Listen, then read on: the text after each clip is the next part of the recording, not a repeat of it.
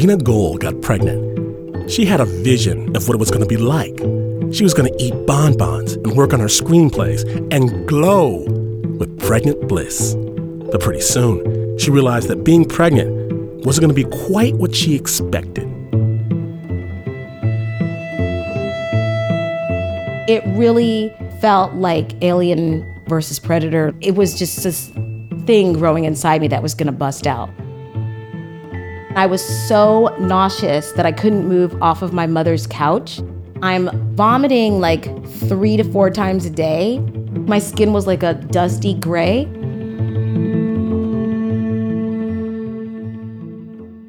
Then I started having other problems. I went to sleep one day and I have this dream. All of a sudden, I was wearing a peasant dress and I was running down a cobblestone street and I was running for my life. A couple days later, my mother asked me to go outside and get the mail. I went to put my hand in the mailbox, and instead of going in the mailbox, my hand went up in the air. Then the other hand went up, and my arms would not come down. It looked like I was reaching up towards the Lord.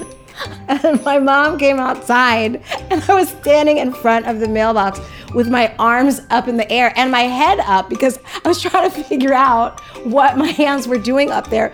And I thought, well, maybe this is some kind of a pregnancy thing. I heard about your ankles swelling, people get depressed. I'm like, maybe there's a thing where your arms fly up. I walked back into the house with my arms up, reaching towards God. I got in the house and I just stood like that. And then they just kind of floated back down. So I just thought, okay, let's just pretend that didn't happen. It was probably an isolated incident. But as I was coming down the stairs the next day, I went to reach for the banister and my arms did the same thing. They just reached up towards God. And my mom walked by. I was like, I know this looks bad, but I'm telling you, I cannot put my arms down. And then she got really upset. She's like, well, then you need to see a doctor. But I didn't want to go to the doctor because I thought, well, what if I'm crazy? If I go to the doctor, maybe they'll take the baby away. Like, this is serious. I better keep this undercover. So I walked around for 2 weeks with my arms going up, going down. I sat at the table. Sometimes I had to wait to eat my dinner. My mother got to the point where she just didn't comment. Then I have this dream again, but this time I'm fully awake. And I know that I'm not dreaming because I can see everything that's going on in my mom's house, but yet I'm running down a cobblestone street. And so I actually started to run. So I'm running and I'm running out of space because I'm in my mom's house. So I run out that door. I'm in my mother's yard and she has a pool and I just run around her pool. This crazed pregnant person just running around the pool. I run and run until I turn around, I look up and there are standing there 2 Nazis and they point a gun to my head. And I got to the point where I was kind of mumbling, like, don't shoot, don't shoot.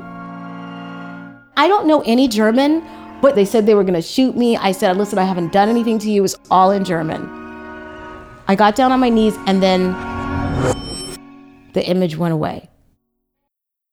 Weeks go by.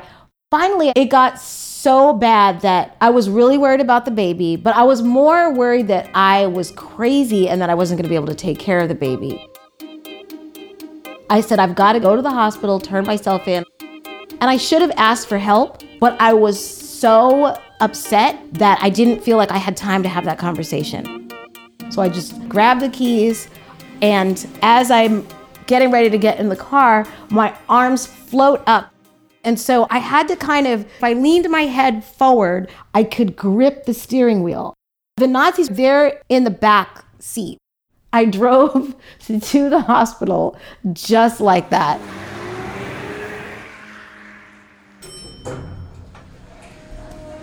was crowded in the elevator on the way up to the 11th floor with my arms up in the air.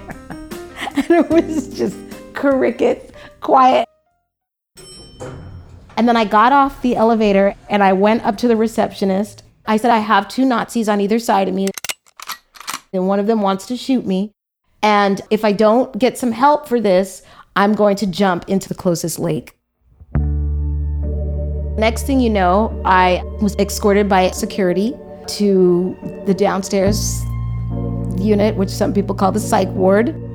And they put me in a glass room. When I realized I was in the psych ward, I was like, uh-oh, this is really serious. I gotta get out of here. So I'm gonna have to try to look normal. So I kept pacing back and forth in this glass room, trying to keep my arms down, trying to look casual. And it was a 6-hour wait.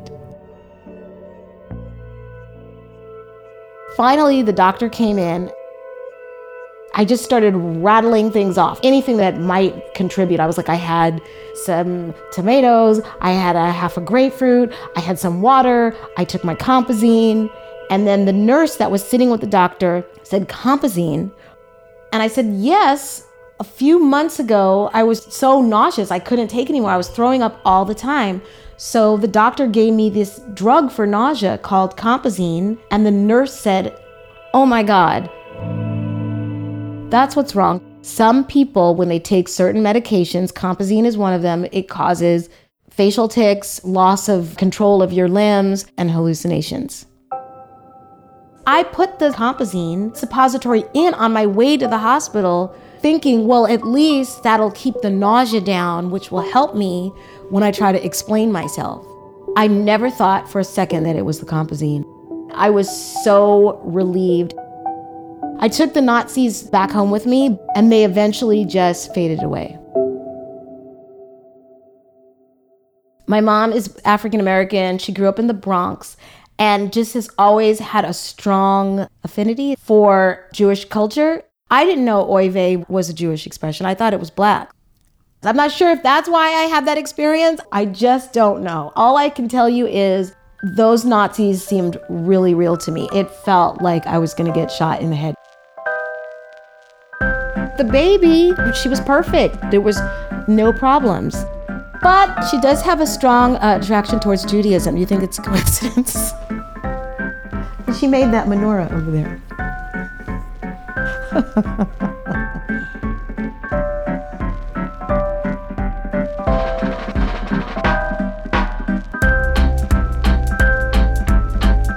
Big thanks to Gina Gold for sharing her story with Snap. It was produced by Julia DeWitt.